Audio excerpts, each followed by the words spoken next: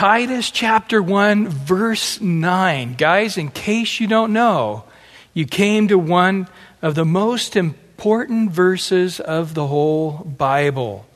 A rich, powerful verse, verse 9. Now remember, the book of Titus is the third pastoral epistle. 1st and 2nd Timothy and Titus. Timothy and Titus were sons in the faith of the Apostle Paul. But you got to remember, Paul was going to preach the gospel where it had never been heard before. And that's what Timothy and Titus had experienced. They would go to a place, get beaten up and thrown in prison and ran out of town, all kinds of crazy stuff. But once people became Christians, they quickly discipled them in a few weeks, sometimes a few months, not much more than that. And they turned it over to the elders to say, good luck, guys. God bless you. And off they went. And so even though these guys had been around the ministry for decades with the Apostle Paul, they themselves had not experienced just staying put in a church and dealing with all the joys and all the problems that go along with just hanging in there, ministering to people week after week after week. And so, when you look at the different ministries, you have an evangelist. The evangelist, they preach the gospel with fire. And hearts are stirred and people are weeping and repenting and they come to Christ and it's wonderful. But they're done. They're happy. There's nothing more to be done. The pastor looks back and says, the baby just got born. The evangelist says, I'm just the doctor. Hands it off to the parents. See you later. And he'll go off to deliver another baby. But the pastor's looking at it going, the work has only started. The evangelist doesn't have that heart. Ray Comfort, who's an evangelist, he said that the 6 months he pastored was the longest 20 years of his life. And it just depends on your calling. And of course, a prophet, he likes to shake the people up, whatever the prophetic word is, it pierces our hearts because it's true and our spirit bears witness it's from the Lord and it brings people again to repentance or to fix things, whether it's their marriage or their holiness in their life or whatever. They're shaken by the presence of God through the prophetic word. But again, when they're done, the dynamite explodes, they walk away. And then the pastor's there going, okay, the hearts were stirred. That's wonderful. But then there's just the day in, day out, caring and feeding for this sheep. And so, again, Timothy and Titus were not pastors. They had Paul definitely, since they had that calling, at least for a season, to fill in the gap in Ephesus for Timothy and there on the island of Cyprus for Titus here, but nevertheless, it was something that they weren't accustomed to, caring for the sheep day in and day out. And, you think of a shepherd's job is just a pretty mundane job. An actual shepherd with sheep. He just goes and opens the gate and the sheep come out and he walks very slowly out to the green pastures and they eat and he just makes sure there's not disrupted. And then he slowly walks over to the water and they drink. And then he slowly walks them back and puts them back in the corral. And that takes, 8, 10, 12 hours a day to do that. But that's about it, just watching and caring for the sheep. And guess what he does tomorrow? The same exact thing he did the day before. And so a pastor is somebody that is content in just saying, I've done marriage counseling yesterday and I'm doing more marriage counseling today, or I taught this Bible study and I'm teaching it again, and they're fine with that. It's just something that goes deep within them, where the evangelist says, well, nobody got saved from it. I know, but the sheep need to feed and grow. The prophet says, nobody was stirred up. You got to end that message and, shake them up. Well, no, you don't need to shake up sheep all the time. There's times they need it. That's why God's given it to church, evangelists and apostles and pastors and teachers. All these things are important aspects to a complete ministry to the body. But the main job is the pastor, who is also the teacher. And this is what these guys needed to learn. And so really a lot of elementary things Paul goes over with Titus. Some of them are repeated in Timothy. And so here we saw last week almost the same identical qualifications that we saw in 1 Timothy 3 for leaders. But today, as we look at verse 9, a powerful verse emerges out of the text. This is still talking about qualification of leaders, but it's sort of changed from qualifying to explaining that they need to understand what they're to be doing and are willing to do that. Just day in, day out, week in, week out, month in, month out, year in, year out. They're just going to be faithful to be there, just slowly, faithfully causing the church to be fed and to grow. And as my pastor Chuck always says, healthy sheep will beget healthy sheep. Those who are evangelists amongst us will evangelize if they're built up and they're strong in the Lord.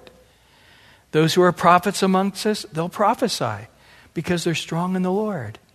Those who are apostles will go be missionaries and because they're strong in the Lord. And it's the pastor's job to make sure everybody is strong in the Lord to then do all the ministry that they have to their own family and much more far-reaching.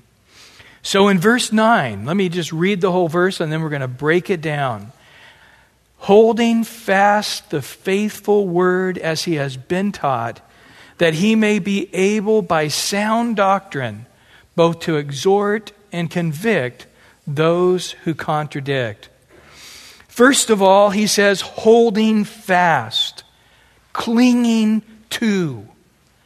It's referring to sticking to it, but then he's referring sticking with it also. There's always the guys that'll stick to it in a burst for a short time. But really those who are leaders in the church, and especially called to be pastors, all Christians, we need to not only passionately grab onto it for a time, but permanently hold on to it without letting go. And again, what is he talking about? The faithful Word of God. Understanding that the first and the last is knowing the Word, counseling from the Word, teaching the Word, evangelizing with the Word. That all of us need to know from the first word of Genesis to the last word of Revelation. And we know the Scriptures. And if you've been here a few years and you don't know the whole Bible, then something's wrong. Somehow it's not been communicated, the need daily for you to be in the Word. And again, understanding all the counsel of God. And, again, Pastor Chuck, he says the way you bring people to church is the way you're going to keep them. And so if you bring people into the church by just teaching the Word, then that's what they're going to expect. But if you have some kind of hyped out program, so, if I brought everybody in with my juggling technique, well, that's going to be exciting. Come to church and watch this juggling act. But next week, or a couple weeks from now, I better put those balls on fire that I'm juggling, and then I need to eventually be, doing swords and, knives, and then I better get chainsaws and, because people aren't going to come back. Even the most radical things aren't radical after the third or fourth time. It's what you expect. But if people are coming because the Word of God is going into their hearts and going into their minds, that's something that a pastor can continue forever. Because the Bible is the living Word of God. It doesn't have any limitations. It has to do with a combination of things. One is the depth of who I am preaching it. And then, of course, the depth is who you are listening to it. As I grow in the Lord, I think I teach it in a deeper way. And as Christians grow in the Lord, they hear it in a deeper way. We hear it in suffering, and we hear it when we're not suffering. We hear it in good times and bad times. The Word of God goes in our hearts and our minds. The same stories in some senses, but yet a whole different revelation because we're dependent upon the power of the Holy Spirit. Again, within the Calvary Chapels, I mean, this is something that I think that really no other churches really do. I mean, there are good ones out there. Don't get me wrong. I'm not trying to say that. But you can't pick out a movement or even a denomination across the board where they are just teaching verse by verse through the whole Bible, Old Testament and New Testament. 99% of the time you find that to be the case, you'll find it's Calvary Chapels. I'm not saying there aren't a few other churches out there that are doing it. There are. But for the most part, the whole Bible, 99% of the time, it's Calvary Chapels. In Jeremiah 3:15, it says this, "And I, God speaking, will give you shepherds, pastors," same thing, "according to" what? "My heart, who will feed you," or teach you, "with knowledge and" what? "Understanding." Now, this is an interesting thing. As you teach through the Old Testament, you find these three things: knowledge, or understanding, knowledge, and wisdom. And if you would, knowledge is just the data, okay? And there's a lot of people that could enunciate to you about the story of David killing Goliath, okay? Understanding, if you would, is an explanation doctrinally of what's going on there and how it speaks into our life. But it's interesting in this Jeremiah 3:15 verse that wisdom is left out. Why? Because as the pastor teaches the knowledge and the understanding of God's Word, God's Holy Spirit is in the midst of us, speaking the wisdom specifically to you. And so I don't need to be the cheerleader every time we teach the Bible. I don't need to say, okay, here, we've got a doctrinal truth. Here's the story. And, let me say it in a dramatic fashion. And let me give you all the doctrine and, all these stories and analogies and insights that'll help you understand this. And now let me tell you how this applies to your life. No, this is the wonderful thing.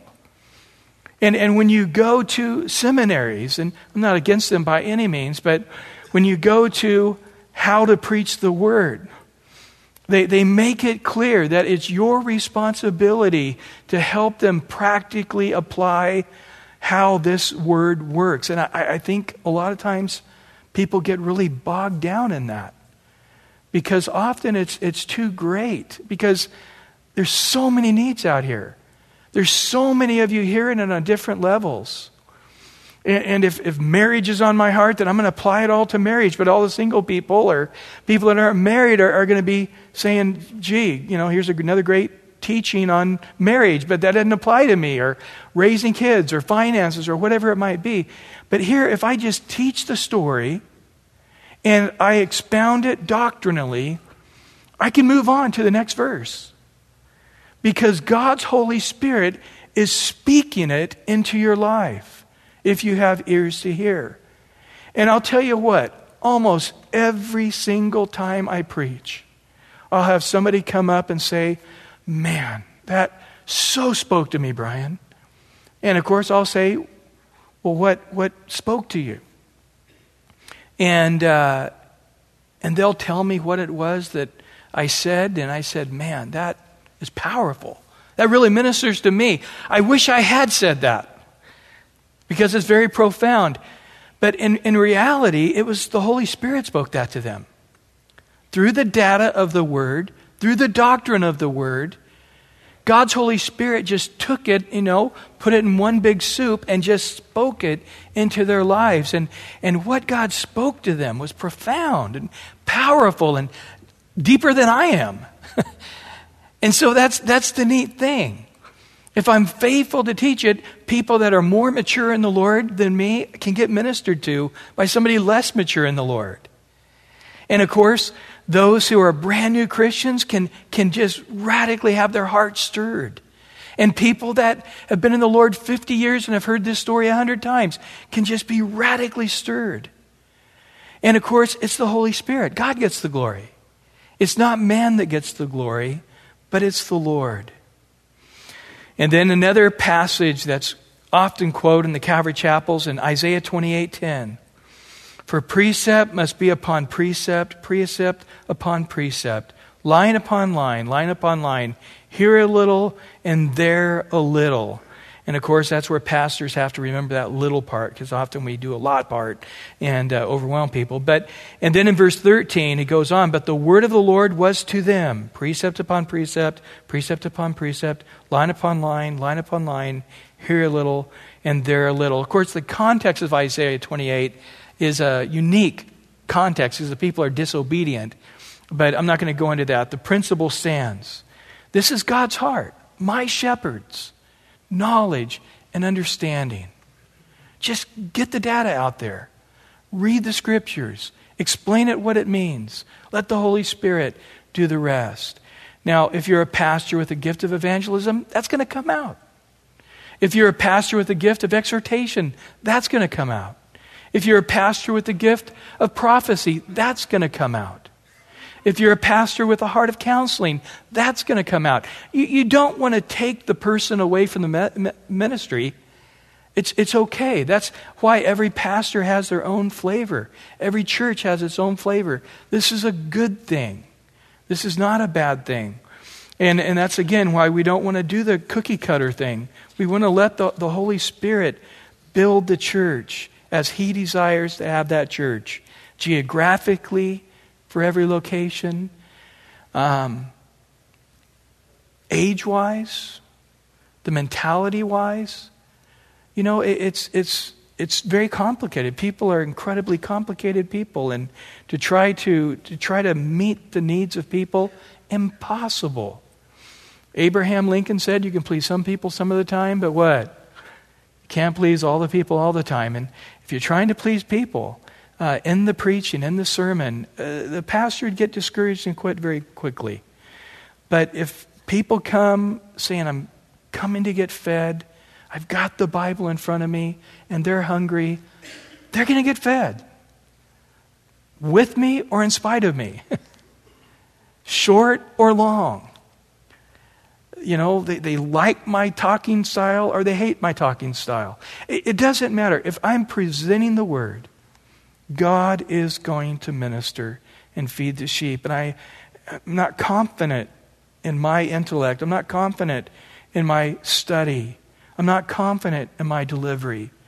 But I am 1 gazillion confident in the power of God's Holy Spirit with just the Word. Get the Word out there. You know, once it's out there, the Bible says God's Word will never return void. It will accomplish what it's meant to do. One more little aspect on this before we move on. And that is that the sermon you're hearing now, I hope all of it's not for now. I hope, you know, some of this message is going to go, wow, that really applies to last week. And I say, sorry, not going to do you a whole lot of good now. Some of it you're going, man, this is just right on. This is what we were talking about today. This is what I was meditating on. The Holy Spirit spoke this to me. But there's some of it that's being spoken to you right now. You're going, okay, I don't quite understand that. It's interesting, doesn't do anything, doesn't stir my heart. It's, you know, good information. But it's for later. And see, that's the thing. If I'm hearing from God and you're hearing from God, a big chunk of what's being preached right now is going to develop and unfold itself tomorrow and in the next week, in the next couple of weeks.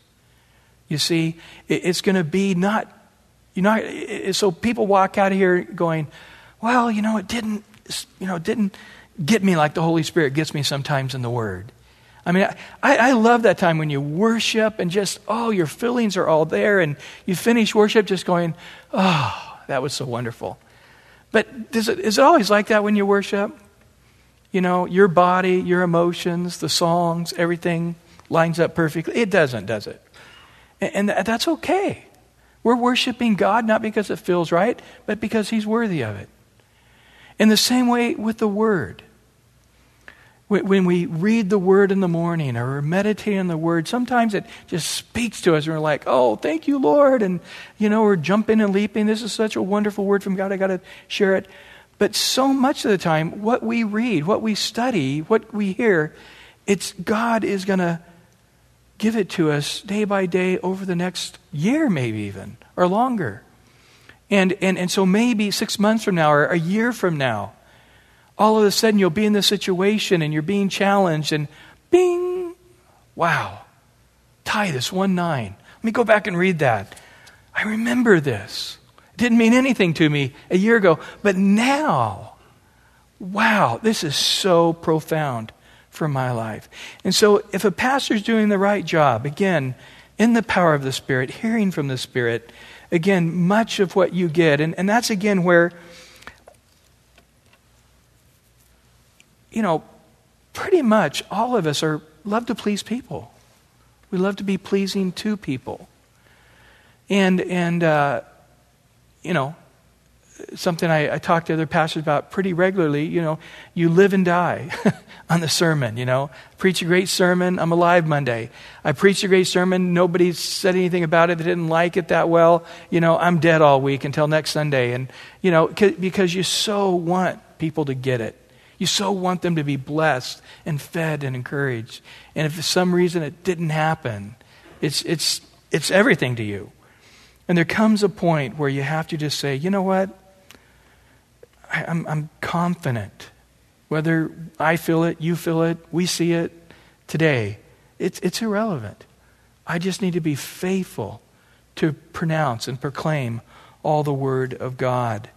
I love in the Old Testament sometimes where you get stories, and the story really gives you a picture of the doctrine. And here we're looking at clinging to the Word of God, and in particular to leaders. And of course, if you're here, you're a leader in your home. There in some sphere, hopefully spiritually, you're a leader, whether it's in a Sunday school class or a home fellowship, hopefully somewhere you are a spiritual leader.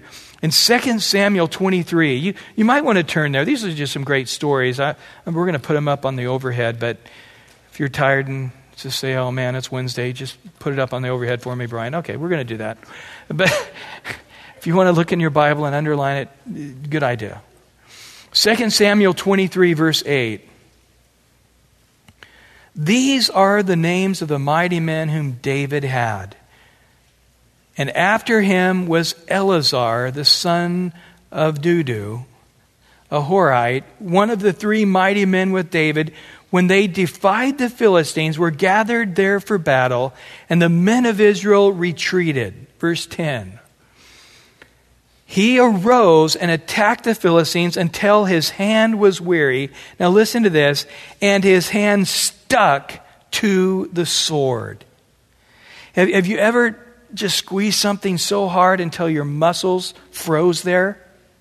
And you had to have somebody come and massage your hand and sort of get to open it up? He was just so hanging on to the word, if you would, in this analogy. The sword of the Word. The Word of God is called the sword. He's stuck to the sword, fighting against the enemy. His hand won't let go. And the Lord brought about a great victory that day, and the people returned after him only to plunder. And then in verse 11, we see another guy. After him was Shammah, the son of Agi the Ararite.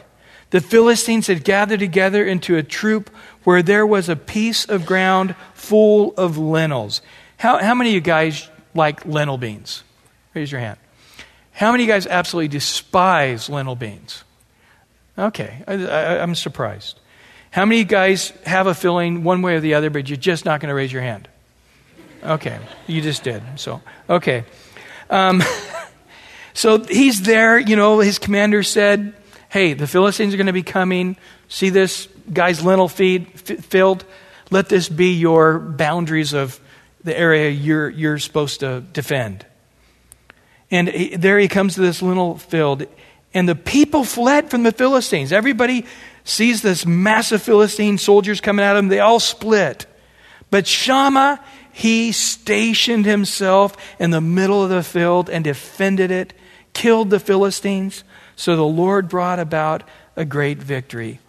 So we see here this intensity of guys just clinging to it, sticking to it, saying, if it kills me, I'm not budging, I'm not moving until the victory is won.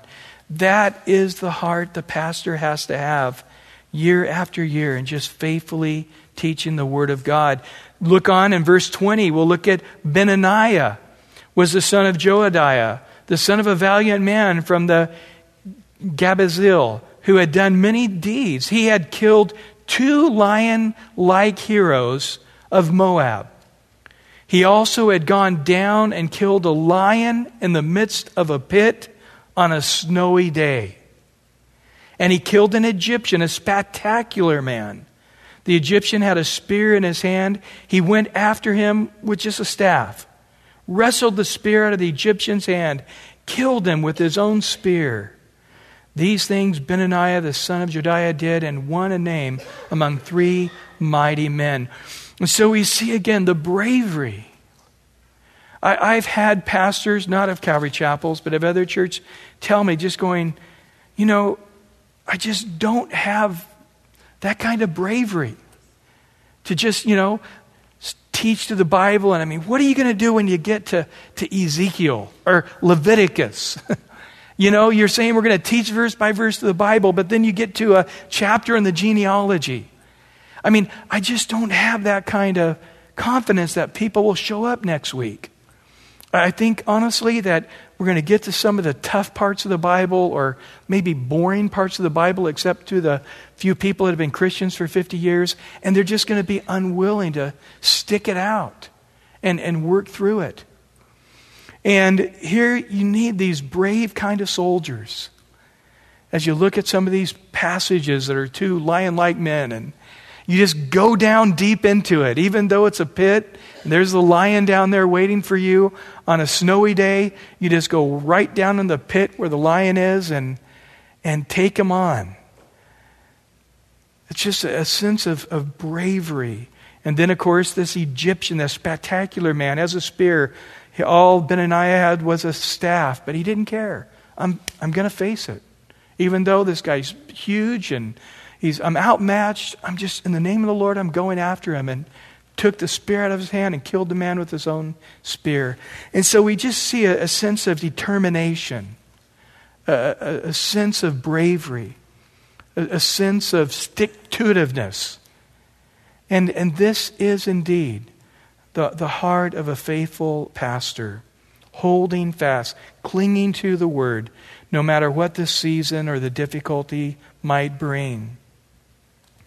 And then in verse 9, he goes on, the second part of that, holding fast. Notice, not just the Word of God, but what does he call it? The faithful Word. Faithfulness is talking about, I have a confidence of its truthfulness. I have a certainty of its authority. It's not just the Word, but it is indeed God's Word. When you read the Bible, do you realize that God had this written exactly the way He wants it?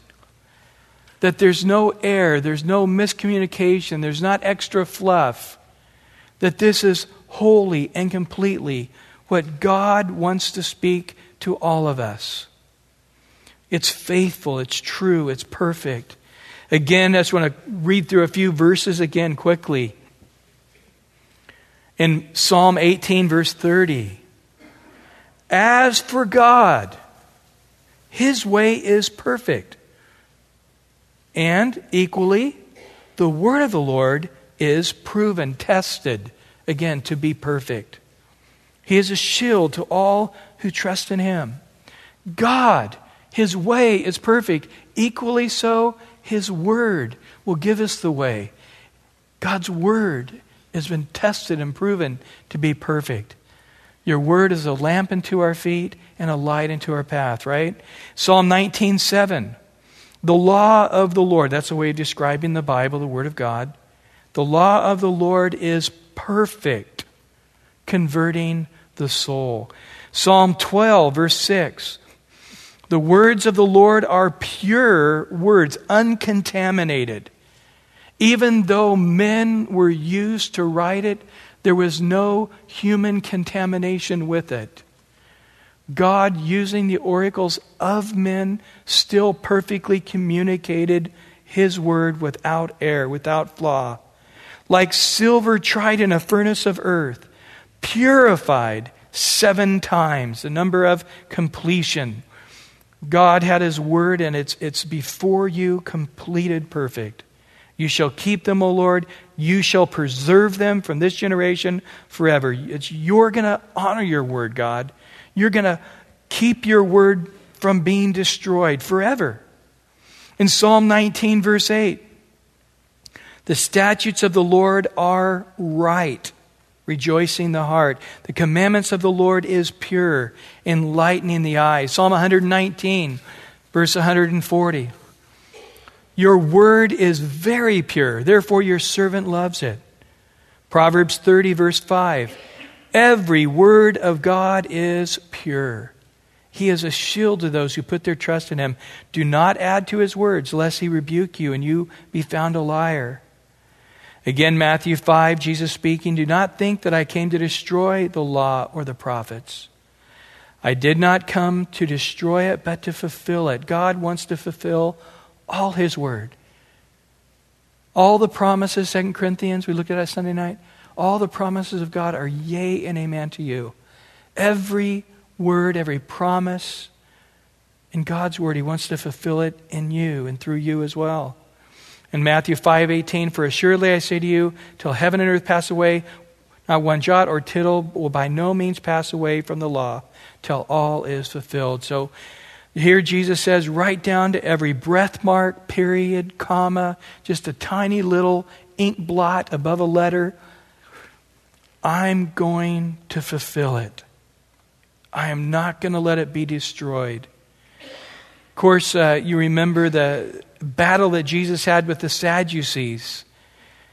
And he said to them, you're mistaken because you don't know the Scriptures nor the power of God.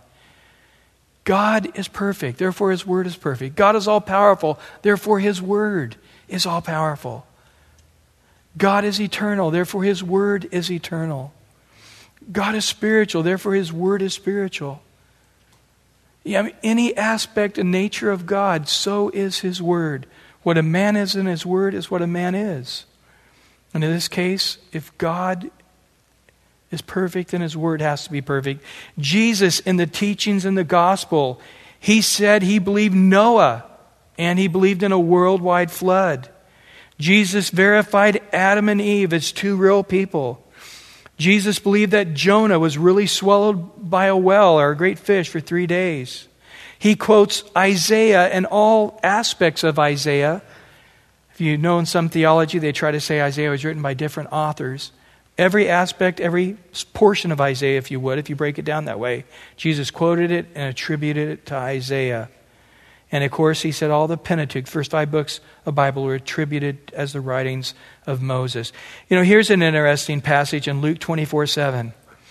And beginning at Moses and all the prophets, he, Jesus, expounded to them all the Scriptures, the things concerning himself. Here's Jesus risen from the dead. All power is given to him. He could translate you into the future or the past. He could open the heavens and he could do anything, right? Here's Jesus risen from the dead, all power given to him. And what's the most powerful, effective thing he can do for the disciples there on the Emmaus Road? He says, let's look at the Bible. In other words, I don't need to write another chapter for you or book for you. The thing that I can do to you that would be most powerful for your life is to take the scriptures that have already been written and just to quote them to you and explain them to you. Think of that. If that's Jesus' mind for himself in a resurrected Bible, a resurrected body as the shepherd, all of the rest of the shepherds are just, people working for the shepherd. If that's his MO, if that's the way he's going to do it, then how could any of us, again, do something different? In John 10:35, Jesus answered and said, the scripture cannot be broken. John 17:17, sanctify them by your truth. Your word is truth. In Revelation 22:18, I testify to everyone who hears the word of the prophecy of this book. If anyone adds to these things, God will add to him the plagues that are written in this book. If anyone takes away from the words of this book of prophecy, God shall take away his part from the book of life, from the holy city, from the things which are written in this book. Let me tell you, to add to, taken away is mentioned many times through the scripture. This same thing. God repeating, don't add to, don't take away.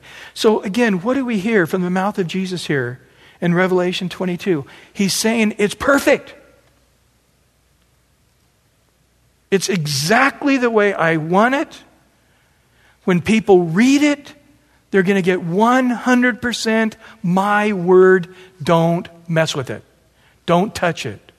Don't change it. And if you do, I'm seriously, you're going to be punished like you can't believe.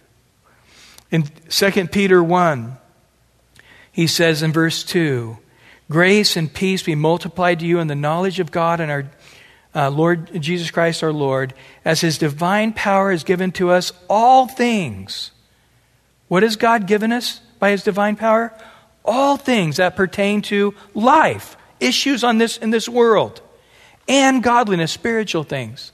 The Bible's not just for spiritual things, it's for practical things. It's not just for your how to pray better, but it's how to do everything else on this planet better. How does it happen? Through the knowledge of him. Remember, in the beginning was the Word was with God, and the Word was God. We come to know God through his word. So through knowing him through his word, we are called, he's called us by glory and virtue, by which has been given to us exceedingly great and precious. 3 words describing the Bible. Exceedingly great and precious promises. And again, all the promises of the Bible, which are hundreds, are yea and amen to you. That through these you may be partakers of the divine nature, and, on the flip side of the coin, escape the corruption that is in the world through lust.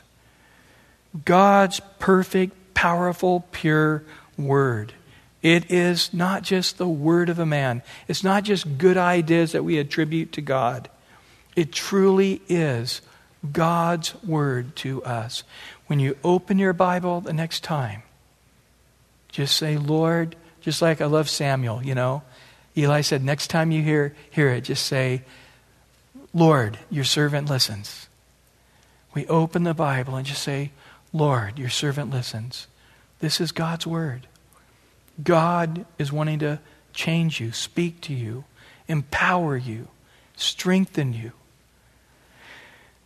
Again, it's God's word. Peter, in 2 Peter 1:20, he says this, knowing this first, top priority, that no prophecy of Scripture is of any private interpretation. That's the word there in the Greek means origin.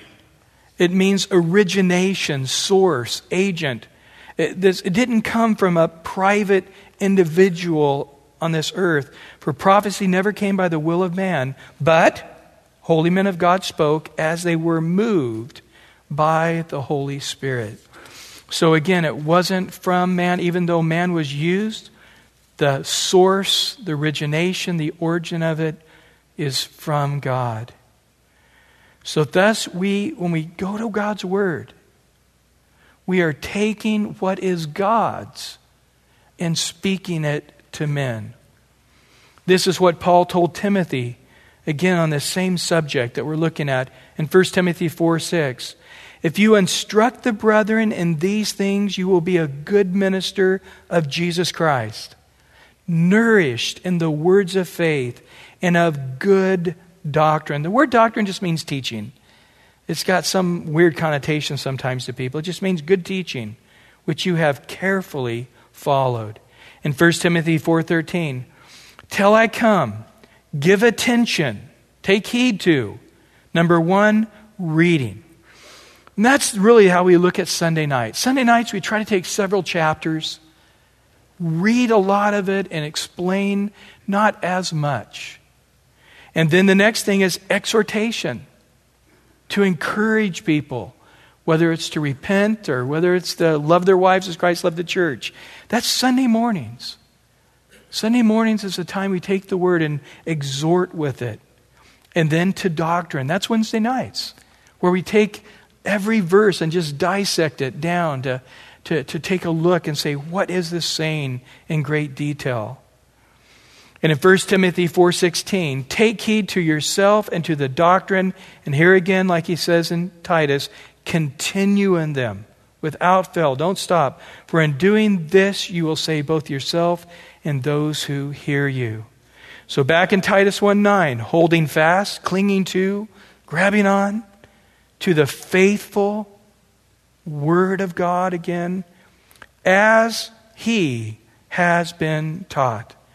So the person who now is the leader is simply speaking what has been taught into his life, whether by God as he reads the Word, but I think it's inferring in particular to the person that pastored them beforehand. In this case, Paul was the one who had discipled Titus. In Acts 2:42, it says, and they continued, number one. Number two, steadfastly in the apostles' doctrine. Right from the beginning, what was the church being built upon? The first layer of bricks. It was people coming and committing to say, I'll be here. Every time you're teaching, Peter, I'm here. And then steadfastly. I'm not going to be moved away from this. And they continued. And of course, we now are looking at the apostles' doctrine of the Apostle Paul to Titus. In 2 Timothy 3, but you have carefully followed what? My doctrine. That's what I've been watching you over the years. I've taught you, making sure you're carefully following that. And then, of course, it goes not just to the message, but the life. The manner of life, the purpose, the faith, the long-suffering, the love, the perseverance, the persecution, the affliction which happened to me in Antioch and Iconium and Lystra, what persecutions I endured. And out of them all the Lord delivered me. Yes, and all who desire to live godly in Christ Jesus will suffer persecution. Evil men and impostors will grow worse and worse, deceiving and being deceived. But you must continue in the things which you have learned, past tense, and been assured of in the past. Continue to grow in those things, knowing from whom you've learned them, that from your childhood you have known the Holy Scriptures, are able to make you wise for salvation through faith which is in Christ Jesus. And hear it again, all Scripture is given by inspiration. That word is God-breathed. Remember how God breathed into the dirt and Adam became a living being? All Scripture. So the next time you read in Leviticus, or you're in the middle of Ezekiel, or you're reading through one of the genealogies in Genesis 5 or Matthew 1, it was God-breathed. God has given us all Scripture. All Scripture has been given to us by God. It's profitable for, number one, doctrine, for reproof, for correction, for instruction in righteousness, that the man of God may be complete, thoroughly equipped for every good work. How is the man of God going to be complete to be a man, a friend, a husband, a wife, a parent? How are we going to become complete? How are we going to be prepared for every good work? It's by having all the Scripture read, studied, been taught to us. It's in our hearts on many different levels and many different ways. And I was raised in a church that, people had been Christians 50, 70 years. And I'd say a huge percentage of the Bible they had never read. If you mention to them, oh yeah, the book of Amos. Oh, that's not a book in the Bible. Quit goofing around with me. No, that's a book of the Bible. You're kidding. You got to show it to me. I'm telling you, they just don't have this in their heart and mind. I just don't want anybody leaving here tonight thinking that, whether I know the Bible or not, it's okay. No. In Hosea it says the people were destroyed because they lacked knowledge. To whom much is given, much is required. God's given us the Bible in this nice little neat package form that people all the way back to Christ has not had except for the last, really, probably less than 100 years, accessible in so many languages, easily in your hand to carry. It's an amazing thing how we can have many Bibles sitting around our house and not understand this is God's Word. God's fingerprint on planet Earth, right here. God's DNA, right here. He's wanting to speak it into our lives. In 1 John 2:14, I have written to you, young men, because you are strong, and the Word of God, I love this, abides in you, and you have overcome the wicked one. In Psalms 119, verse 99, I have more understanding than all my teachers. Why? Because your testimonies are my meditations. I understand more than all the ancients, all the great wise men through the centuries, because I keep your precepts.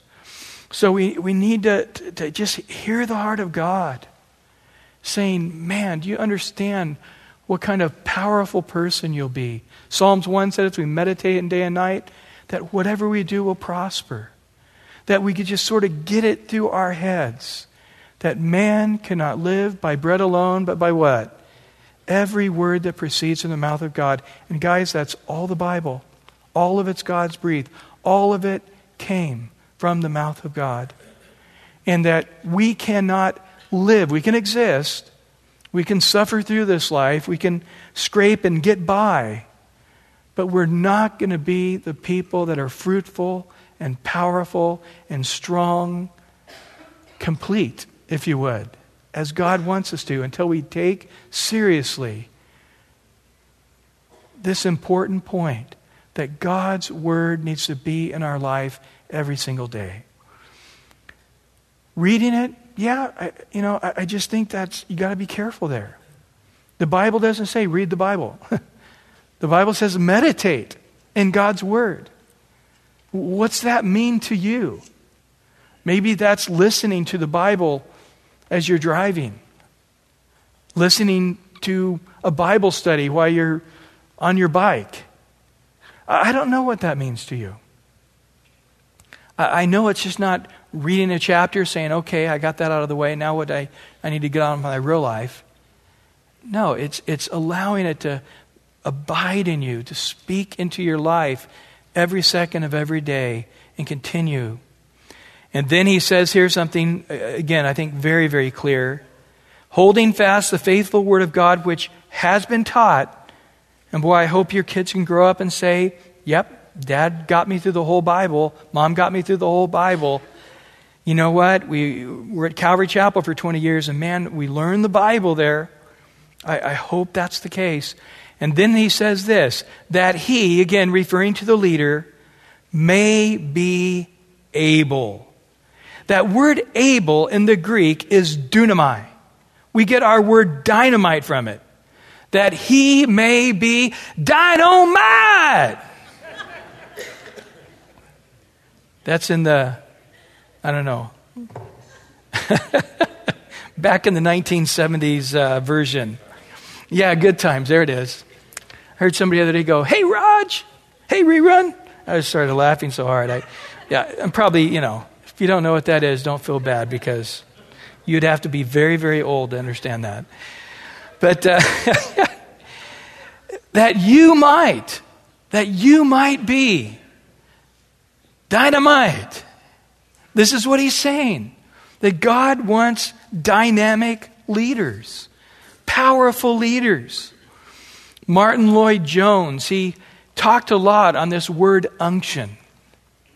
And after he passed away, somebody wrote and took all his writings on unction and put it into a book called Unction.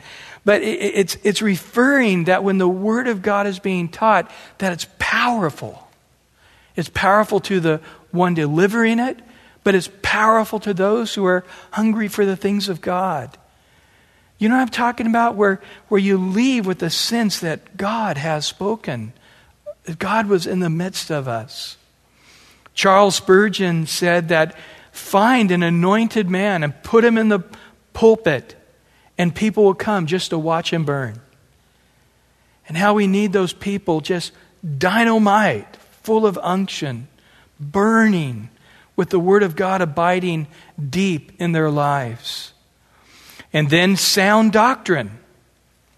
The word sound literally is the word safe and sound or healthy. It's the Greek word hygino. We get our word hygiene from it. So a hygienic doctrine, a hygienic teaching, a safe, a healthy, a sanitary teaching. This is what God desires for us to have, a sound doctrine. And of course, for there to be a healthy meal served, it takes a lot of preparation, doesn't it? And again, as a leader, to say, here's a healthy meal, they had to work and prepare for it.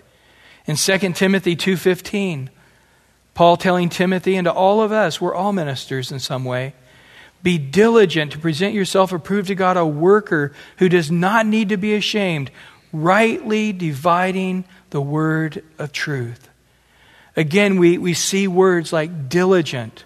We see words worker. We see not be ashamed. Rightly dividing the word of truth.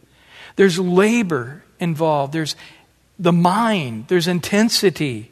There's just work involved. And so again, Charles Spurgeon said that the hottest place in hell will be the pastor who made an easy job of the ministry. J. Vernon McGee said, most pastors don't teach verse by verse just because they're unwilling to labor in the Word to be able to teach verse by verse. There's something about that you have to labor in the Word and dissect the Word, and the Word labors in you and dissects you. You're abiding in the Word, and the Word becomes abiding in you. And from that wrestling, from that diligence, from that work, is produced a labor of love. It's not just, here's a TV dinner, rip, I heated it up in the microwave, here you go. It's something that soaked and marinated. It's something that was bought in advance. It's something that's picked fresh. You have a lot of aspects, but it's something where there's a sense that there's a care involved, that the people that eat this meal are healthy by it. Also, we see that this sound word of God is also for rebuking, for correcting. In 2 Timothy 2:24, the servant of the Lord must not quarrel, but be gentle to all, able to teach, patient in humility, correcting those in opposition. If God perhaps will grant them repentance so they may know the truth, that they may come to their senses, escape the snare of the devil, having been taken captive by him to do his will. You've got to be able to teach. You've got to be able, with the unction and the power of the Spirit, to bring the Word of God, to bring conviction into the heart of the person that's erring. Again, in 2 Timothy 3:16, I just read this, but all Scripture is given by inspiration of God, is profitable for doctrine. And then notice the majority of the things he mentions. Reproof, correction, and instruction in righteousness. So you have the positive aspect, the doctrine, the training in righteousness. But equally, you have the truth of God's word in a powerful way to bring about rebuke and to bring about people to repentance, correcting them unto repentance. And then finally here tonight, the last part of verse 9. So with this sound, healthy doctrine, both to exhort and to convict those who contradict. On the positive side, to exhort. This means to urge, to beseech, to encourage. Literally, it's the Greek word to come alongside. So the word is rich in your life, and it just, your cup overflows. You're just splashing it on other people. You know who I'm talking about? Have you ever been with people like that? You're just with them, and you just leave. Just the word of God so saturated in their life, it saturates right over into you as well. So the word of God's to exhort, to keep people on the right track. Then the word of God is also there to convict. This is the negative side. Literally in the Greek, it means this: to speak against those who are going off on the wrong track, to rebuke them, to get back onto the right track. In particular, look at Titus 10 through 14, where we're going to cover in the next week. For there are many insubordinate, idle talkers, deceivers, especially those of the circumcision, whose mouth must be stopped, who subvert the whole households, teaching things which they ought not, for the sake of dishonest gain. One of them, a prophet of their own, said, Cretans are always liars, evil beasts, lazy gluttons. This testimony is true, therefore rebuke them sharply, that they may be sound in the faith. So we're going to see, as in the unique part of Titus, the difficulties that Titus was undergoing. You know, we looked at this the last time we were together, and that there is a percent of the people in the church that are there for themselves. You know, the worship is for me. Play songs that I like. Play the songs that minister to me. Guys, that's not what worship is about. We're not coming to say, give me, give me. We're coming to say, Lord, I'm here to minister to you. And believe it or not, the same in the Word. We're here, yes, to grow in the knowledge of the Word, but it's not for me. It's out of obedience to Christ. Don't forsake the gathering of the brethren, especially as you see the day of the Lord drawing near. But it's also with the understanding that the sound doctrine I need for my soul is to be the husband, the wife, the parent, the friend, the Christian. That God has given to the church pastors and teachers and prophets and evangelists for the equipping of the saints to come to the fullness of the knowledge of Christ, till all of us do the work of the ministry. That, if you would, there is a commitment that we are making to one another. And again, it's lost in our culture. It's lost in marriage these days, for most part. It's lost in friendships these days. But there's a concept, and as we go through Titus, we're going to see this, where he's saying there is a point of maturity that we need to come to say, you know, I'm here to church tonight for 1% for me. I'm here to be a minister to others. Most of all, I'm here to minister to the Lord. How? By allowing Him to speak into my life. I mean, imagine you parents, if your kids just came in and sat down and just said, you know what, Dad, I've got an hour. Just speak to me the things you've learned in your lifetime that you would like me to know about, to be a productive person. How would that strike you, parents? Undividedly, they're just there to listen. How would that minister to you? To see somebody so teachable and so willing to receive. And this is what God desires. A maturity to be brought to us, to have this deep commitment to Christ and to one another. And so here again, as we look at the leaders and look at their job, look at what they're supposed to be trying to do. Teach you faithfully the Word of God. And that's a hard thing. You have to have people willing to listen, right? Willing to be hungry for the right things. Well, Lord, we thank you again for your word here tonight. And it is a powerful thing that we hold fast the faithful word that we have been taught, that we are able, empowered by sound doctrine to exhort, to bring about conviction in those who contradict. And we ask in Jesus' name tonight, as we take this verse, this very powerful verse, one of the most powerful verses in the Bible, let it go deep into our hearts. Every little aspect. There's areas we're not holding fast, clinging to the Word of God till our hand is stuck to the sword.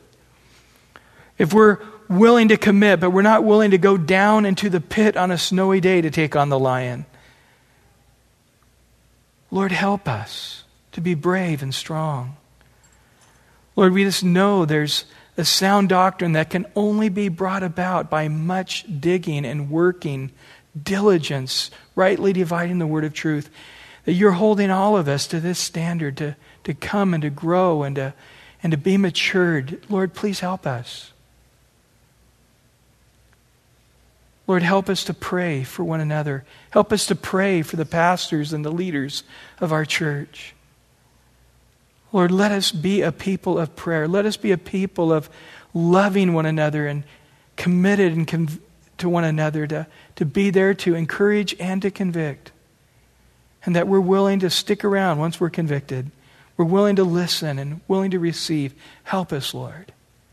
Give us the heart you would have us to have. In Jesus' precious name.